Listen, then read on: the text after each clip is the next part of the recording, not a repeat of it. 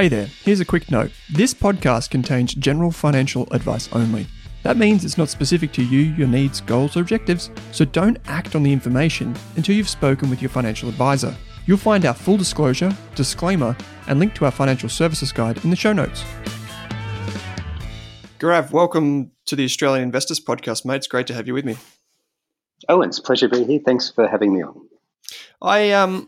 I've followed you over the years through various channels on the telly, when you've done interviews or just through your writing. And I've got to say, I'm stoked to have you on the show. And I know a lot of our listeners will be fascinated with this conversation too. One of the things I like to do is go back to the start and understand a bit more about my guests to understand how perhaps their investment philosophy or view of the world has been shaped by their experiences. And I heard it was kind of like an interview, I think it was on AusBiz. I heard you say, and I quote, that I've lived in countries without electricity. I know you went on to study at UNSW and you got a Bachelor of Arts in Commerce, but I really have no idea what led you from wherever you were then up until uni. So maybe you can just share a little bit of your backstory. Where did you grow up? And in particular, I'm looking for things here, like some threads that may explain entrepreneurialism or your willingness to take risk with capital, anything like that, where we can sort of trace your journey. Well, this is going to be very anticlimactic, I fear, because I don't have stories of me crawling in the mud or wanting to start a business at a young age. I had a very normal, it started off as lower middle class and gradually moved up. Childhood. My parents migrated from India when I was 2 years old. They're both quite from fairly poor families. My dad was the first one in his family to go to university. My father, by the way, is some sort of genius. He taught university at age 20, was a PhD in nuclear physics, worked at CERN, speaks languages. Like he's properly intelligent. No, my overriding memory as a child was just being intimidated and awed by him in particular. But I had no great desire to do investing until much later in life. I was not really interested in business until much later in life. I grew up in Australia. I did relatively well at school because if you came from a migrant family, that's just what you did. You know, the focus on every day was trying to get the highest marks you could. The refrain I heard from my parents all the time was, we didn't leave one country to come to another so you could play games or so you could play soccer. We did it so you could have a better life. And I had that drummed into me, as I'm sure many first-generation migrants do. And the people I went to school with we generally had a similar migrant background as well. You know? And we all studied really hard. We got good marks at school. We went to university. And our lives were supposed to be working for big corporations and climbing corporate ladders, and mine just took a different turn. So you said your father there was somewhat of a genius. Did you ever want to kind of like emulate him and his journey into academia or anything like that? I know genius is supposed to be hereditary, but it completely skipped me by on. I did not have the talents that he had. I was okay at math. I did relatively well. And as I said, I did okay at school. I went to James Roos at school and I did okay there. But I certainly did not have the heft that my father had, or for that matter, that most of my peers had. I was merely struggling to keep up at James Roos. And so that really wasn't an option for me. I mean, I was interested in economics at a young age, and I remember my, hearing about economics from my school teacher for the first time and being properly enthralled by it in a way that I hadn't really been enthralled by any subject, I think, other than maybe literature and English. And I think I was so interested because for me, that was economics was what explained how the world worked. You know, that was the best explanation I could find for why people did what they did, why events unfolded the way they did. And it wasn't necessarily about money, but economics is the study of incentives and of allocation of resources. And if you understand those things and you become familiar with them, then the rest of the world starts to make a bit more sense. Mm. Did you? I think we'll get to this in a little while. I find that fascinating that you use that as the kind of the framework for understanding the world, and it's such a powerful thing, isn't it? Incentives, economic incentives, are just pervasive in everything that we do. It's whether you're looking at the micro level or the macro level.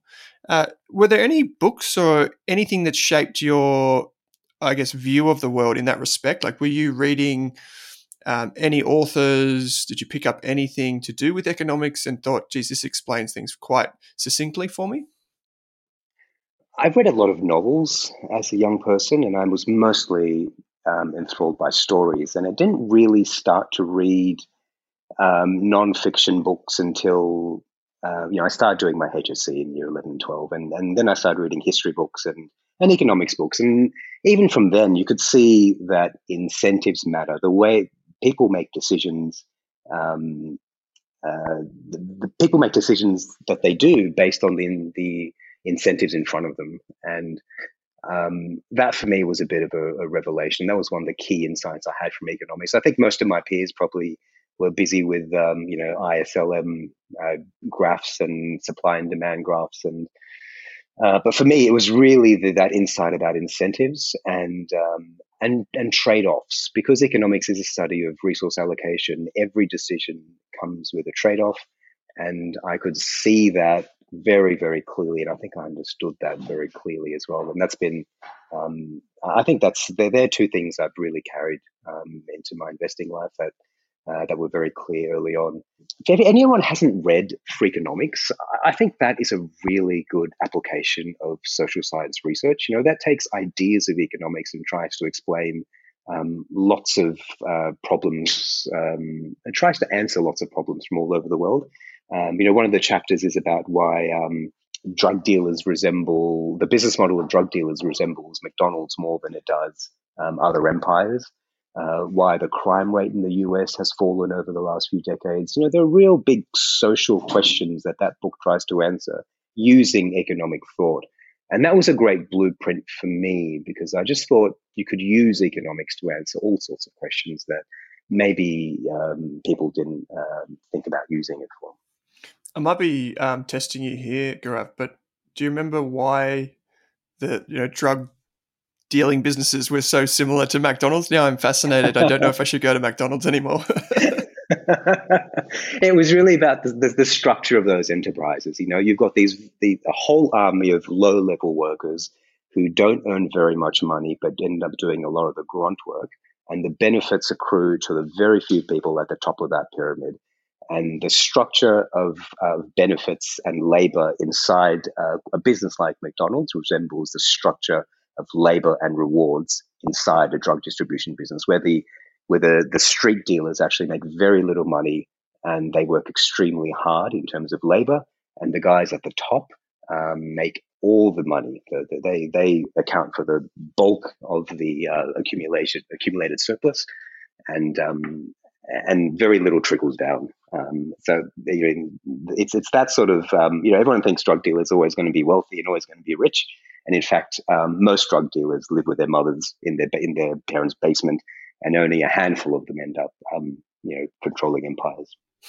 Fascinating. Um, okay, so I'm particularly keen to understand the origin story for you at Intelligent Investor. If I'm not mistaken, you got that job in 2009. I'm pretty sure this wasn't your first job out of uni, right? No, it wasn't. It wasn't at all where I expected to be. To be honest, when I finished uni, I knew I didn't want to work in a bank. I knew I didn't really want to wear a tie. But those were the only guiding principles I had. I didn't really know what I wanted to do. I had an economics degree and a degree in political science and international relations, and you don't find jobs just popping up with those sort of qualifications.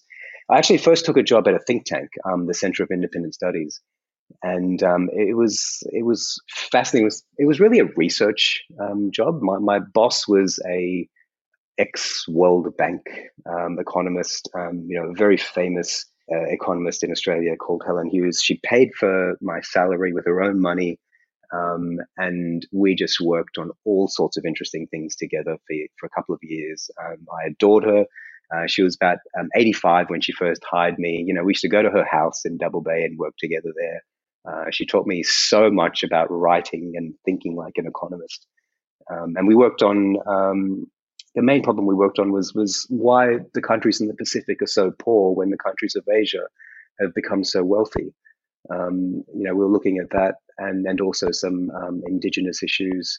But the CIS was a wonderful place for a curious young person who just wanted to learn more about things, because we had fascinating speakers from all over the world who came and used to speak to us about all sorts of interesting things. Sorry to bring it back to drugs again, Owen, but one of the things that really stands out is we had a fellow who talked about how the cartels distribute drugs in Colombia, and why coke is so universal in Africa, but clean water is hard to find.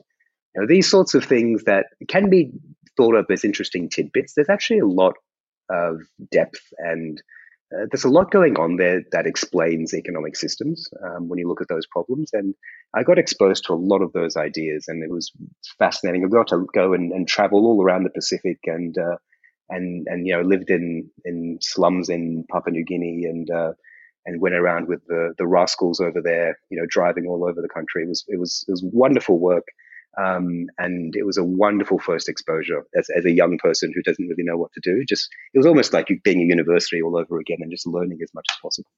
Gaurav, I'm going to pull you up for a second and double click on two things. One is, you said Helen Hughes paid for your salary out of her own pocket. What drove her to do that? The CIS is a not-for-profit organization, and the whole thing functions on donations. So she made a donation to hire me to get a research assistant, and I was a research assistant. She paid for my salary for the first 2 years. I never thought that's what would happen. I got in jobs at banks and things like that, but I just wasn't interested in working there. I wanted to do something interesting. I thought, as a young person, I didn't have any liabilities. I didn't have any financial ties holding me back, and I just really wanted to take those first few years just to learn about things and to do what I really wanted to do. And I don't regret that for a moment. They're wonderful years, and I learned heaps in that time. What a place to scratch the curiosity, particularly with economics and I guess just international relations and affairs in general too. So the second thing I'm going to double click on, and this wasn't our intention coming into this podcast, is in Africa, the cocaine being more prevalent than water, like fresh water. I'm fascinated to understand, if you remember, why that may have been the case, why that speaker mentioned that could happen. Yeah, he was actually talking about Coca-Cola rather than cocaine. But okay. the idea was the idea was just how do you establish such deep and successful distribution networks when you can't even establish clean water everywhere? How is it that a company like Coca-Cola can make sure that every single tiny village has a bottle of Coke, often cold, ready for sale, and you can't get plumbing or clean water in that very same village? And that really came down to incentives. The supplier of Coca-Cola has a monetary incentive, and they work hard and hustle to get their product to that village, to that customer. The supplier of clean water is often a corrupt, incompetent official who has no incentive to actually deliver the service, and nothing at stake whether he fails or succeeds. So it was the power of incentives really at work there that explained those two different outcomes. Okay. So 2009, it's that basically the world is reeling from the GFC. How did you get a job in investment research at Intelligent Investor? Yeah, so this story actually begins in New Zealand, of all places. Oh, and I think, unlike most people, I can remember the exact day, the exact moment that I decided I wanted to become an investor, and it kind of came out of the blue. I was with a friend in New Zealand, and we were just driving around. He called me a couple of weeks ago and said, "Oh, look, I don't have anything to do for the next few weeks. Why don't we just drive through New Zealand and we can see that country?" And I didn't have anything to do either. I took some leave and off we were. We went down to New Zealand, and we were driving there. And I was sitting in South Island at an Airbnb. It was freezing cold, And I was reading a newspaper, and it was an interview with Kerr Nielsen from Platinum. And Platinum had recently listed at that stage, and it was still a famous shop where everyone was in awe of this big shot investor. And there was a line in that interview that said, investing is it's a profession for the outsider, and Platinum is a place for outsiders to work. And in that interview, Kerr Nielsen kind of explained how we call it variant perception now, which is a term I quite dislike because I think it sounds very snobby. But really what he's saying is to do well as an investor, you just have to look at the world differently. And if you're looking at the world differently, perhaps you as an individual are an oddball or an unusual individual. And that's okay. And that's the sort of person who does well in investing. That's the sort of person we want to hire. It was the first time in my life I had ever heard that you could be different, unusual, and think independently and be rewarded for all those characteristics. Most of my experience had taught me that those things are stamped out of you. To do well in any corporate organization, you have to conform. There's a set of expectations you have to live by. There's a dress code you have to adhere to. And there's all sorts of rules you need to follow. So this was the first time I had heard someone say that actually you can be yourself.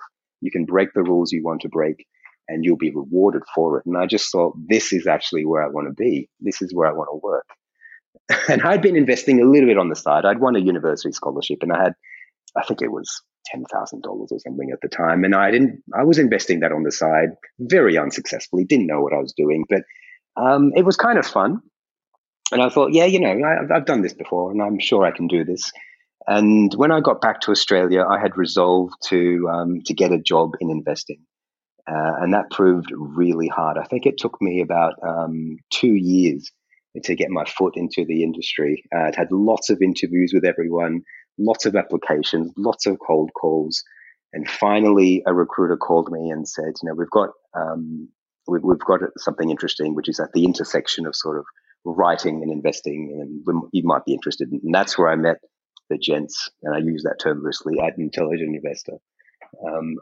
They called me and came in for an interview, and I think my life changed at that point. Did you apply for Platinum, a job at Platinum? Yes, I certainly did. I got, and in fact, I think I've applied altogether about 3 times for a job at Platinum over the years. For the first time, I think I was outright rejected. I've got interviews at various stages at various times. But yeah, I've never gotten through at Platinum.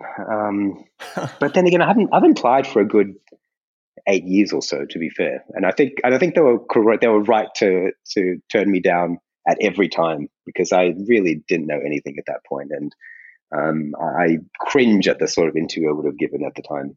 Mm. Kerr, if you're listening, yes, Gaurav is here. Kerr Nielsen, by the way, he still remains to this day one of my investing heroes, and he's done events with Intelligent Investor in the past. I've met him; he's a formidable individual, kind of scary, to be honest, to meet in real life. But again, it just remains for me one of the best investors in the country. Fascinating. So you said gents. At Intelligent Investor, yeah. are you referring to Greg and Steve in that? Yes. Yeah. You said in an email to me, Gaurav, that your mentors have taught you everything.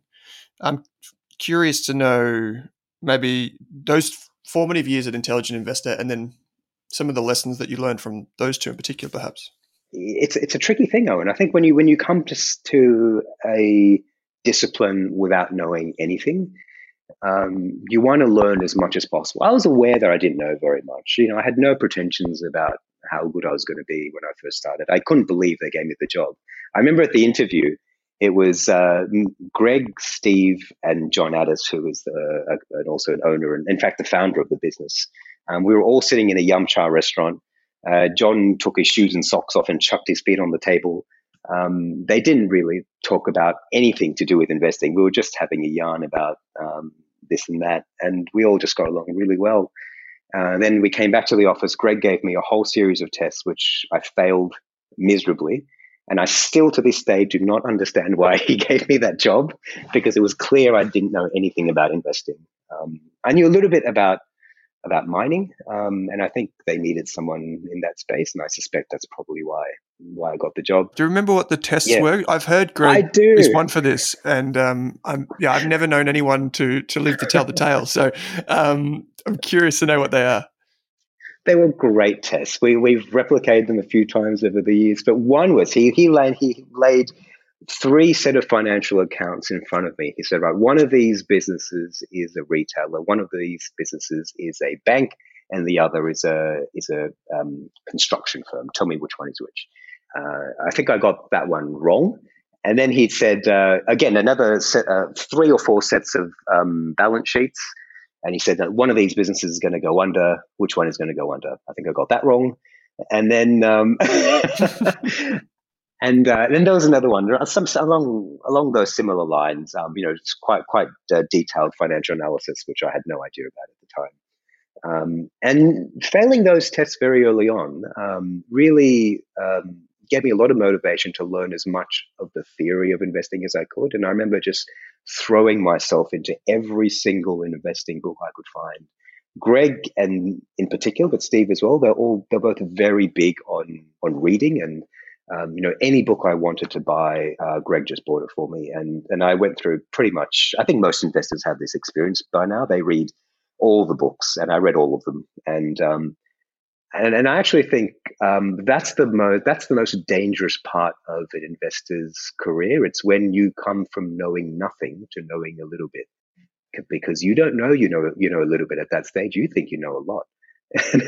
And that turned me into an investor who I think was very theoretical, very numeric, and just thought of investing as a box ticking exercise where one followed a whole series of rules, inputted a whole series of Excel inputs, and got an answer at the end. And your job as an investor was to follow that right answer. And for the first few years of my career, that's the way I invested. And it is all completely the wrong way to do it. Mm. I know we're going to talk about narratives and storytelling in a few moments, but maybe if we can just continue on with your journey for a bit, and just how you evolved with the Intelligent Investor team. And maybe the way to ask this question is, can you talk about the investment process that you follow at Intelligent Investor? You mentioned that you may have had that kind of understanding of mining and resources, which helped you. So maybe this is like a question around how has your investment philosophy evolved over time, and how do you execute that in process today? Yeah, intelligent investor has always really been about deep research. The idea is to become almost a subject matter expert in the company you're covering. So if you're covering GWA and you're looking at toilets, you are expected to be a expert on toilets. They'll give you a couple of weeks to learn everything you can about plumbing and toilets. And at the end of that time, you present your knowledge to the group, and you're expected to know everything about it. That was actually one of the attractions. I loved that. I loved that every month or so, I just got to learn everything I could about something completely new and often esoteric. Coming from my background, that was exactly what I wanted, and I really, really loved that. I think what I didn't really appreciate at the time was that having all that knowledge, learning about an industry is quite different to making an investment case and turning that into an investing decision.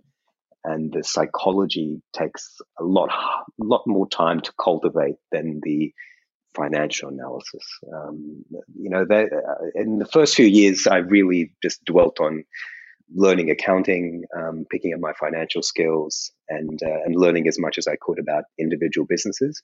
But I think that only goes so far. The next step from there is to really understand your psychology and learn the role of emotions in decision making. And I think that's actually where a lot of your returns come from. You said in an email to me, you said to do okay, you need to understand basic rules. To exceed, you need to understand when to break those rules. I thought that was a fascinating sentence, and I think worthy of something that we should talk about. So this is something that I see in a lot of newer investors. And when I say new, I mean maybe say 3 to 5 years into investing, people are fantastic researchers and they will learn everything they can about toilets, and they can summarize that for you pretty well. But then, as you said, translating that into an investment decision, seeing the forest and the trees, is actually very difficult for a lot of people. How did you overcome that? I just made a whole bunch of mistakes, lost a whole bunch of money, and a whole bunch of bad decisions. And I don't think there's any other way to learn other than to make errors. And that by itself, when you come into work every day and you're just getting things wrong all the time, making error after error, bad decision after bad decision, that is hard. I mean, I went through a period when I thought, I'm just not good at this. I should go and do something else that I'm better at. And to be honest, intelligent investors, it was a difficult environment. I mean, Greg was very demanding. I think he was going through his own journey as well. But when you get something wrong, they're not shy about telling you got it wrong. Um, and I made a lot of errors in those early years, and a lot of them had to do with exactly what you're describing. And it's thinking that investing is as simple as finding a low PE and a high yield and a decent ROE and thinking you've got yourself an investment case. And what you forget is all the stuff that you can see, everyone else can see. And this is not just a financial discipline, it's a competitive discipline. And you have to think about what others are doing as much as what you yourself are doing. That's when I started to get better, when I started thinking about an investment case rather than just trying to buy something on a low PE. Mm. Do you think, Gaurav, do you think that we can speed up the process for investors in that journey? So maybe another way to tackle this is, one of the things that I think about is, like, in my journey, what I could have done better. And one of the things that I feel like I could have done better is kept better notes, kept a proper journal of, this is my decision and this is the outcome, reflect. I didn't do that well enough, I think. And I think maybe as a model for improving or moving through that journey as quickly as possible, I feel like that's something that may have helped. Would you say something similar? I think writing is actually a really important part of the investment process. We ran a research business, so writing was instrumental to our process. We had to write our thesis down and we put our name to it and it stays there forever. And I think Greg always used to say that clear writing is an example of clear thinking. And there were lots of times where you often come up with your investment case as you're writing it all down. You learn so much about a business, and as you organize your thoughts and write something down, that's when the clarity comes. So yes, I completely agree with you, and I think writing down investment theses, and writing down what you think, what you expect to see, what is actually happening in a business is really, really important. It clarifies your own thoughts, and then you have a record of what you thought was going to happen. We often delude ourselves. One exercise that Greg always has us do is before we come to a new business, he gets us to write down what the income statement and balance sheet look like of the business, what we expect to find, even though we know nothing about it. And he does that so when we come and actually see the real numbers, we can't delude ourselves into thinking that that's what we expected to see. He wants to tease out the difference between what we think we're going to find and what we actually find. I think that's that. If you draw that out a little bit further, writing down your actual investment case and then comparing that to the way the world turns out is probably the best way to learn. And you can only do that without deluding yourself. If you have it physically written down somewhere, we can go back and check it. And that's one of the great advantages I have, is that everything I thought about a stock has been written down somewhere and is there for me to go and see. Mm. There's this theory in, like, with psychology and money, that if you drool, it tastes better. This is the idea of, like, delayed gratification and all that sort of stuff. And I've never heard it applied to an investing context. So we see this in a lot of psychological type studies and reviews and wellness type gurus talk about this all the time about, well, what's your day going to look like? Write about it in the morning, and what are you looking forward to? What are you grateful for? Because when those things happen, you will feel more happiness from them.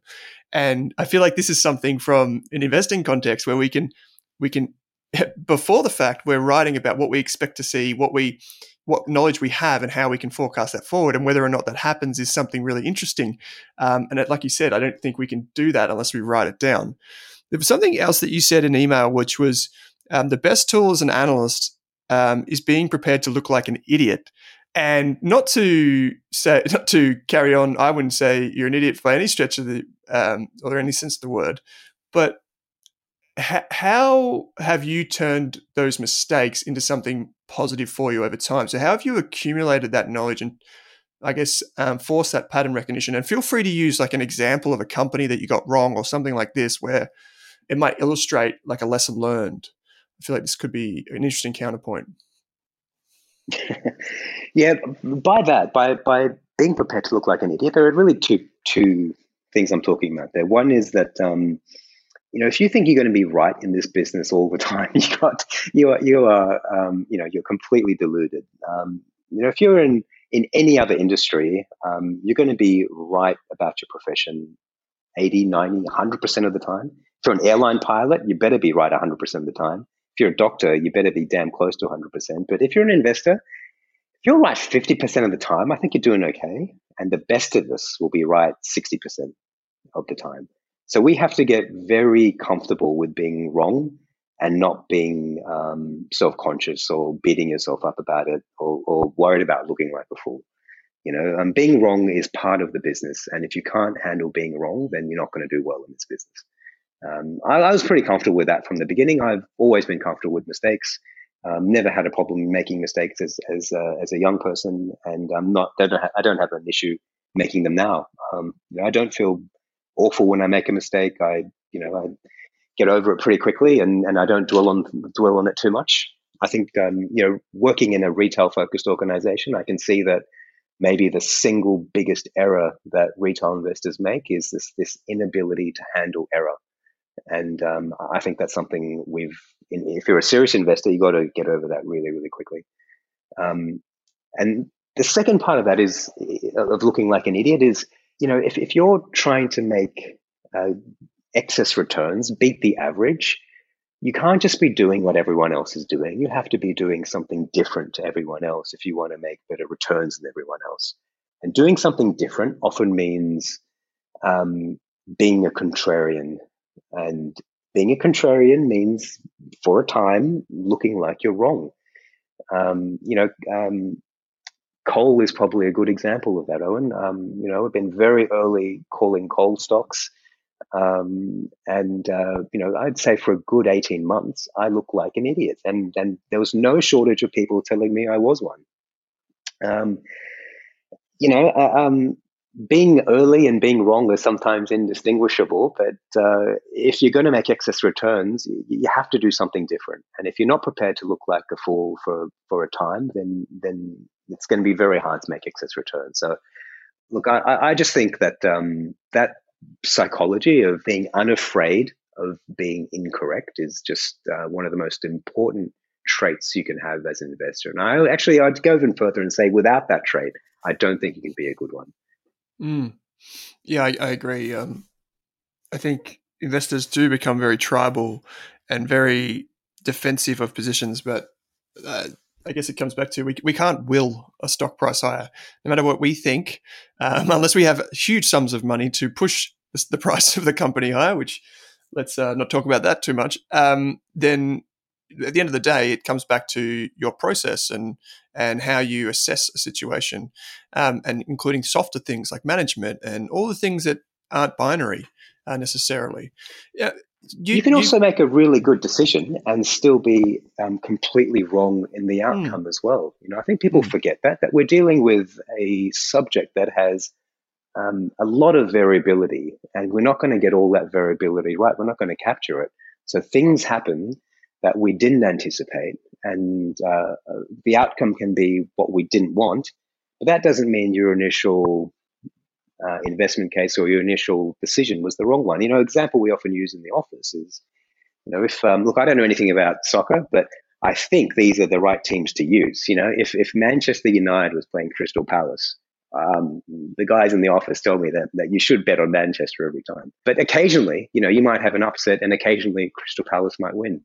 Now, that doesn't mean that you were wrong in betting on Manchester. I mean, that was the correct decision. It just sometimes you don't get the outcome you expected. And that's the kind of, I think when you start thinking in those probabilistic ways, it just makes it easier to be able to handle error. Yeah, good point. I think Steve Johnson was the first one who introduced me to the idea of thinking probabilistically. Like I thought I'd come across it many times, but he was the one that kind of crystallized that for me. There's a great book by Annie Duke. I'm not sure if you've read it, called How to Decide. Have you read that? I hadn't. Look, I'll be honest. I haven't read the book, but I've heard her speak about the book, and I feel as though that should be enough. Yeah, she talks about one of the things that's really influential in that book is this idea called resulting, which is where we judge the quality of our decision based on the results. When in investing, there are so many variables, as you said, there's so much variability, and it's very rare that someone is right more than 50% of the time over a long period. And so we tend to judge the decisions and our process based on the result, which is not always the optimal outcome for long-term success. You did segue here into coal stocks and I guess the industry at large. And I did hear in a interview or a discussion you were having with David Koch about Whitehaven Coal and New Hope. And one of the things you said was, I'm not going to apologize for buying coal.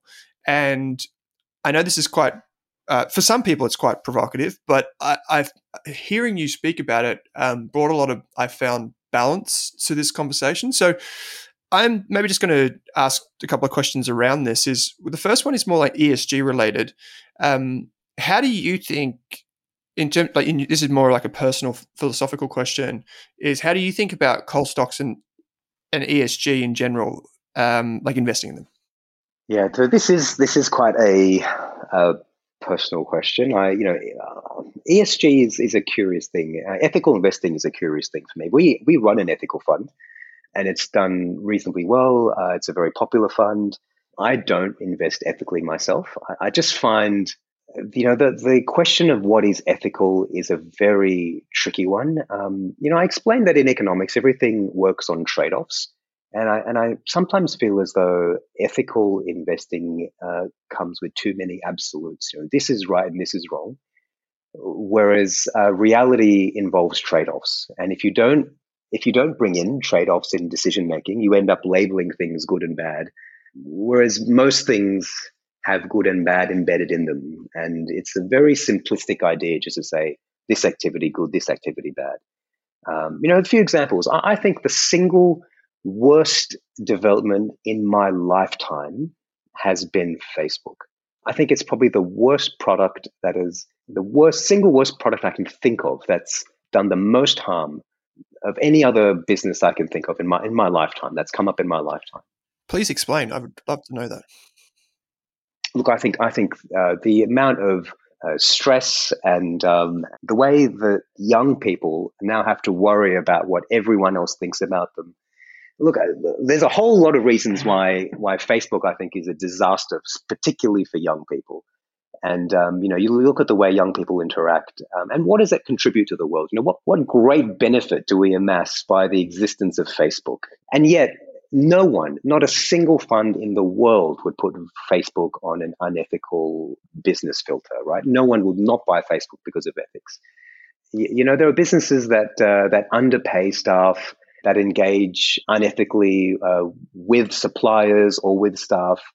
And no one thinks about putting those businesses in any sort of unethical filter as well. It becomes very easy to point at industries, to point at businesses that everyone agrees are dirty or that are nasty and say, look, those are the bad ones. And I just think that that's not really ethical investing. That's mob rule. And it's not the way that I would conduct my investing at all. Now, Whitehaven and New Hope are coal producers. Coal, of course, releases a lot of greenhouse gases. And, I consider myself an environmentalist. I don't want dirty stuff going up in the air. But these two businesses, they generate the best quality, they dig out the best quality coal in the industry. And if you didn't have them, you'd have dirty coal from Indonesia or from China supplying power stations in Asia. There's also more nuance than that. These new age coal-fired generators, they burn coal at really high temperatures, and the amount of pollutants they throw out, probably about 50% of the old school thermal generators. And so the resulting pollution from those coal-fired power stations is about the same as what you'd get in your typical gas-fired power station. And the way we treat gas companies and coal companies seems to be very different, even though the pollutants is pretty much the same. And I talk about trade-offs. At least these companies provide power. It's hilarious to me that people in rich countries with all the comforts of the world are happy to condemn people in poor countries to uneconomic or no power. As you alluded to before, living with no power is it's one of the worst things you could have. Just think about your own day and the energy embedded in your own day every single day, and imagine what it would look like if you didn't have it. That's not to say that I don't care about the planet. The economics has an answer for climate change. It's actually a very simple answer, and every single person knows it, Owen. The answer is to introduce a carbon tax. When there are externalities that are being thrown out, the solution is to price those externalities and reduce the output of them. We know all this. We've done it with cigarettes. We've done it with alcohol. We do it with petrol. It's amazing to me we don't do it with carbon. Everyone knows that that's the right solution, and no one is prepared to do it. Now, should I not collect exceptional returns because politicians don't want to introduce the optimal solution? What's the right answer there? Do you not buy coal stocks even though it's clearly a mispriced asset? I just think that's it's a silly outcome to a genuine problem. If the problem is, okay, the climate is an issue, we want to reduce the amount of carbon in the air. I think an unhelpful outcome of that is I'm not going to buy coal stocks that produce high quality coal. I don't really see that connection at all. Mm. Do you see a carbon tax being introduced? I guess if so, what kind of time horizon? No, it won't be introduced. Yeah, no. For the reasons why, I would say for the last 20 years, everyone has known. There's been all sorts of research done on it. Every economist in the world knows it's the right solution. It's probably the only solution, yet no country has really done it on a large scale. And it's because it's unpopular and costly to do so. There are answers to that as well. You can always compensate people with the welfare system. But again, this is the fact that it hasn't been done yet. I think it tells you that it probably won't be done at all. Mm. Mm. It's a fascinating thing, Gaurav, that we have, and I'm glad that you brought up Facebook as an interesting one, because totally separate industries has. I've never thought about it from the perspective of what value does it create outside of advertising, right? So I think that's something that I need to digest a bit there. How about in terms of then the process you go through when you're looking at, say, coal stocks, or feel free to use New Hope, Whitehaven, whatever, or any of the resources businesses that you cover. Again, I'll refer to an email that you sent to me. You said most value-focused investors avoid mining, and that's what creates the opportunity. Is this something that comes from what you would say is like the circle of competence of most people? Like, for example, me, I profess to having very little ability to understand geology and studies and what have you. I find them very hard to wrap my head around. So I guess the question is, like, where does the value come from, you being someone that has this focus and has this skill set, and what can we learn from you? It really surprises me how many smart value-oriented investors just outright refuse to buy resource stocks. I'm genuinely surprised, and the list is extensive. Pretty much every smart value guy I know, value investor I know, says somewhere in their, in their quarterlies or in their commentaries, we're looking for high quality businesses that produce cash flow with competent management teams and sensible balance sheets, but we don't buy resources. They're fine. Yeah, and for me, I just think resources. There's no mystery or magic or anything scary about them. These are just cyclical businesses, and there are lots of cyclical businesses. I mean, investors are happy to buy, retailers, manufacturers, heavy industry businesses that are equally as cyclical, but for some reason nominate mining as one that's just too difficult or too crazy for them to buy. And I just think that makes the resulting investment pool so much more interesting. It just means that there's a whole bunch of smart people who aren't buying these companies, which means I can compete with people who just aren't as good.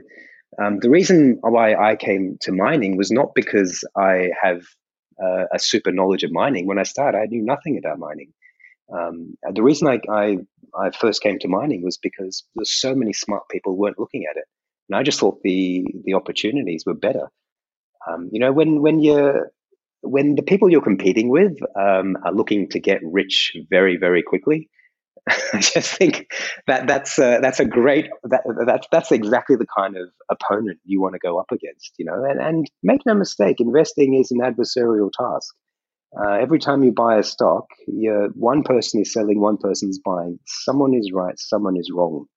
You need to think about the opposition, and I'd much rather be buying stock and selling stock too. Someone who doesn't understand the material, who just wants to get rich quick, who heard a thing from a mate or is following a forum, rather than someone who with a whole research team at their disposal, who is looking rationally and thoughtfully at different stocks. The competition is completely different. And when you think about it, Owen, every industry has variables that you know and variables that you don't know. I mean, one of the things I hear all the time is, oh, miners, you never know what price you're going to get. Well, that's true, but you have a pretty good idea of cost. You have a pretty good idea of output, and the price is variable. Okay, well, have a look at a few other industries. In retail, fashion is something you have no idea about, and fashions change and they're unpredictable, and yet everyone is happy to buy a discretionary retailer. In telcos or in technology stocks, technology comes and goes in waves. There's new things, there's new fads. We don't really understand them or keep track of them, but everyone is happy to buy them. They're often considered to be the best quality businesses. How many people who buy Telstra understand the intricacies of the 5G network, or how broadband really works, or how switching or DSLAMs work? It seems to be an irrational decision to single out mining.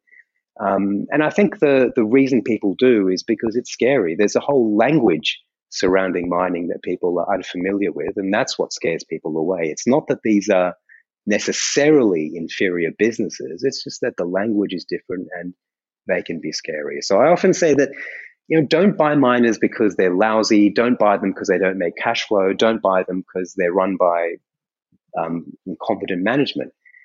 That's all legitimate, and I think that's all fine. But to not buy them because you don't buy commodities or because the price is unknowable, I just think that's lazy. Mm.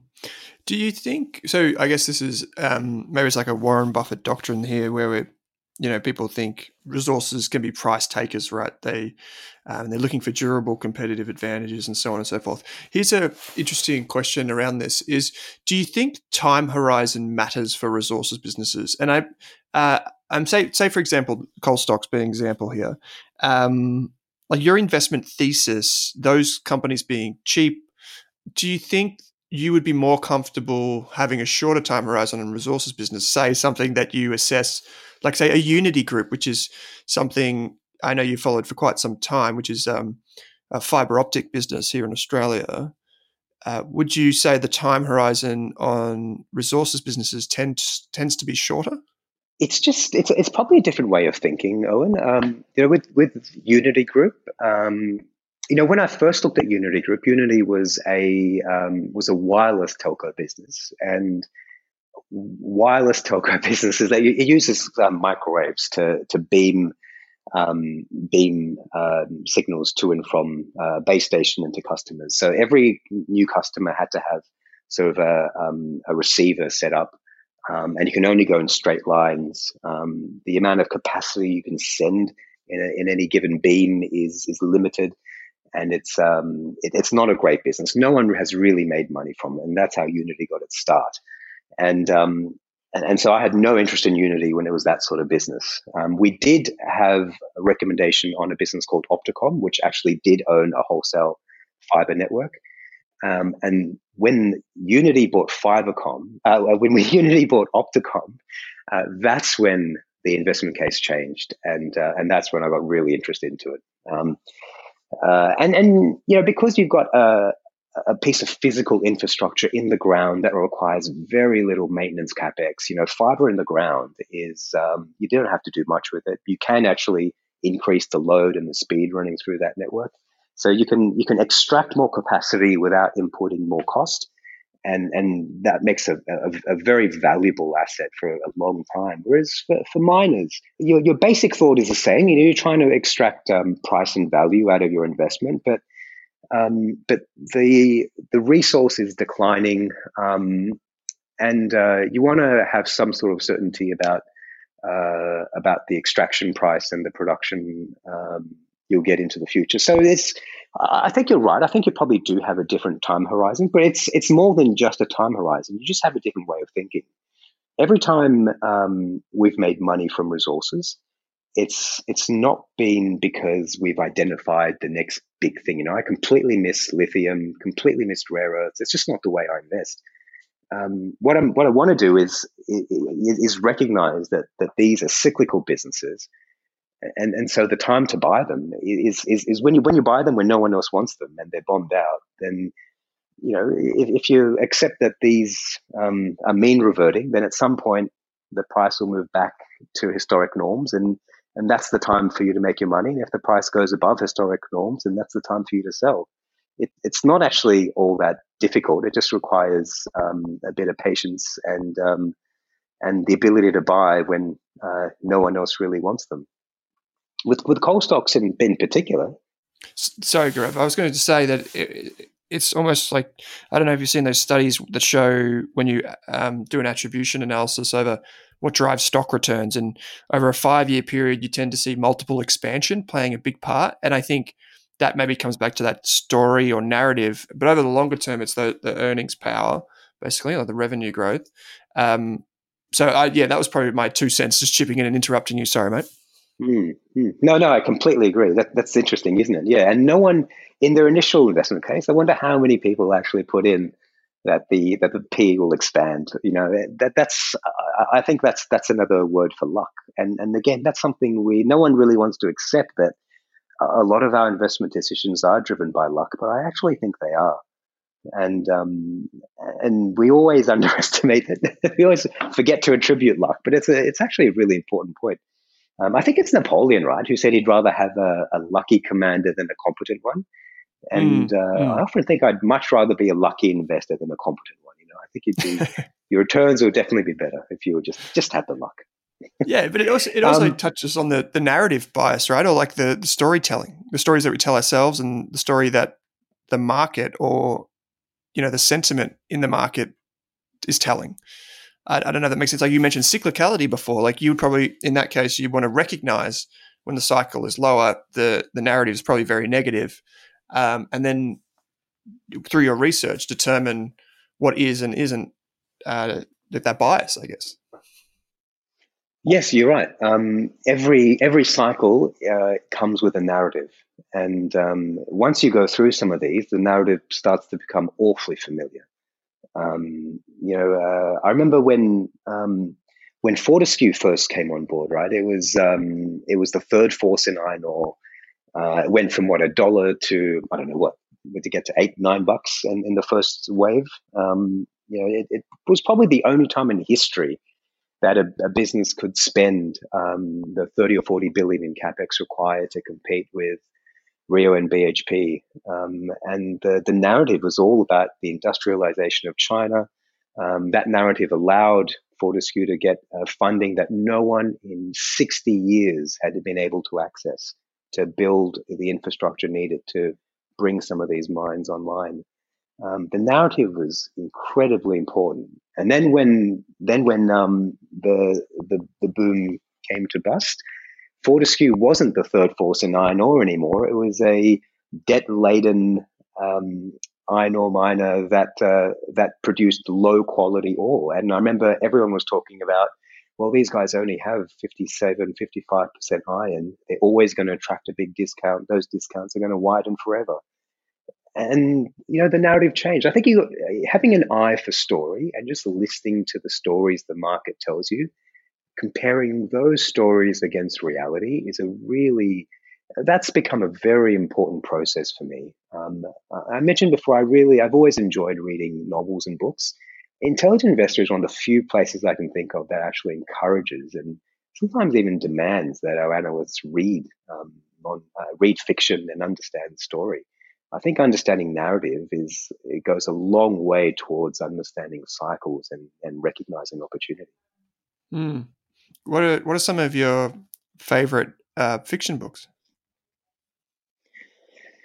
It's changed. When I have to admit, when I was younger, I really liked highbrow fiction. My favorite book for a long time was A Suitable Boy, which I think it's still the longest book in the English language, and I just ripped through that, and I loved it. Um, and these days I'm reading a lot more fantasy and dorky books like that. I read Game of Thrones well before the TV show came out, and I just thought it was a wonderful piece of imagination. I loved it, and I still think the books are way better than the TV show. But yes, I've become a lot more nerdy in my reading habits than I used to be. Mm. The Suitable Boy, I just looked it up. It's about 1,500 pages. So yeah, it's quite a book at that length. There's probably one more question. I mean, I could talk to you for hours, Gaurav, but there's maybe one more question that I'd like you to reflect on, which is just it's a typical question that I ask, which is if you were to go back to your younger self and tell your teenage self or whatever, one thing about money, investing, business, life, I'm just curious to know what it would be. I think there are two things, if that's okay, if I may, Owen. One is that I wish I had started investing earlier. I came to investing, I guess, a bit later in life than I would have liked. Serious investing, I think not just dabbling with a bit of spare money, but proper understanding of business. That's something I'm trying to teach my son as well. I think we'll go into stores, and he's only 7, but I want him to understand what's happening when he goes into a store. What service is being provided, what how much are we paying, what are we getting for what we're paying. There's these very simple things about business which I never thought about earlier. I wish I had thought about earlier. I think the earlier you can understand commerce and business, the more it gets into you. But I think even above that, though, is just being comfortable making mistakes, being comfortable making errors. I think I've got a higher threshold for errors than most people, simply because I probably make more errors than most people. But when I was younger, I still think making errors, getting things wrong, I found more painful than it should have been. I think it's a wonderful privilege to be able to make a mistake and then to get up and have another go. Not everyone gets that chance, and to really appreciate the fact that you get to make errors and get to get up and have another go at something is something that I wish my younger self had known. I wish I'd tried more things, made more mistakes. And I probably didn't do as much as I wanted to do because of the fear of making errors. You're the first person that said that on the series so far. I think that's wonderful, and I think if you reflect on that as a parent too, providing that safe space for your son to take risks and to make mistakes is so important. Well, when he comes back from school every day, one of the first things I ask him is tell me about something you got wrong. Tell me about a mistake you made today. And I really want that comfort with failure and mistakes. I just think we don't society still punishes error, and I think that's a mistake. That's fantastic. So for listeners who want to get more of Gaurav, you can head to the intelligentinvestor.com.au. There'll be links in the show notes.